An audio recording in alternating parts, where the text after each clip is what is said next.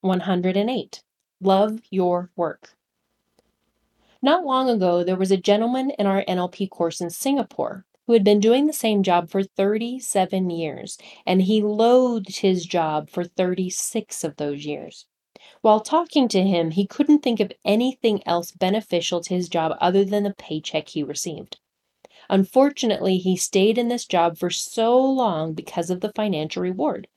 It allowed him to take care of his family, provide a lifestyle he desired, and pay for the things he and they desired.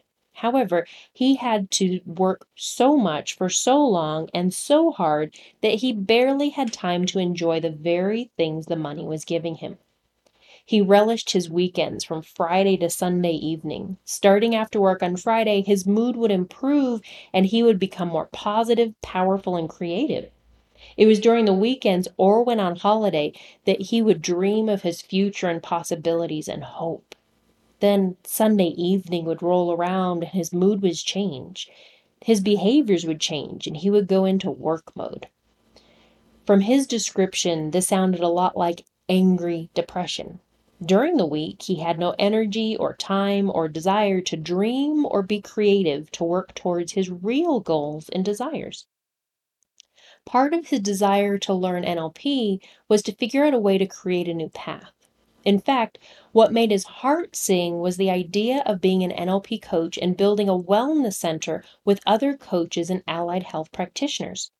He did gain a roadmap to begin his journey to becoming a coach, but being practical, he knew that it would take a while before he could quit his well-paying job and career change. So, an interim goal became to enjoy his job again. To do this, he first looked at his values of his current job, which he now deemed as his filler job. He identified that the financial reward was indeed important, but also was doing a job that he had skills for, and that was helping others and working in a team. All things he had dismissed before. He also looked at his emotional state and collapsed anchors that moved him into negative states and created new anchors that helped to access positive and resourceful states. As long as a role is fulfilling your values, a positive or resourceful emotional state is being accessed. Then you can fall in love with any job, role, situation, person, place, or thing.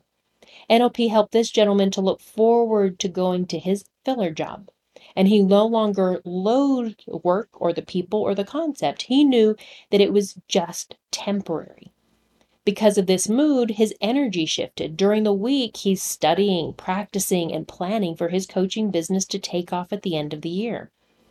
Your mind is amazing, and we are creatures of habit. Habits are fairly easy to create, which can be a good thing and a bad thing. And when you can get your mindset right, then you can love the work you do and do it well.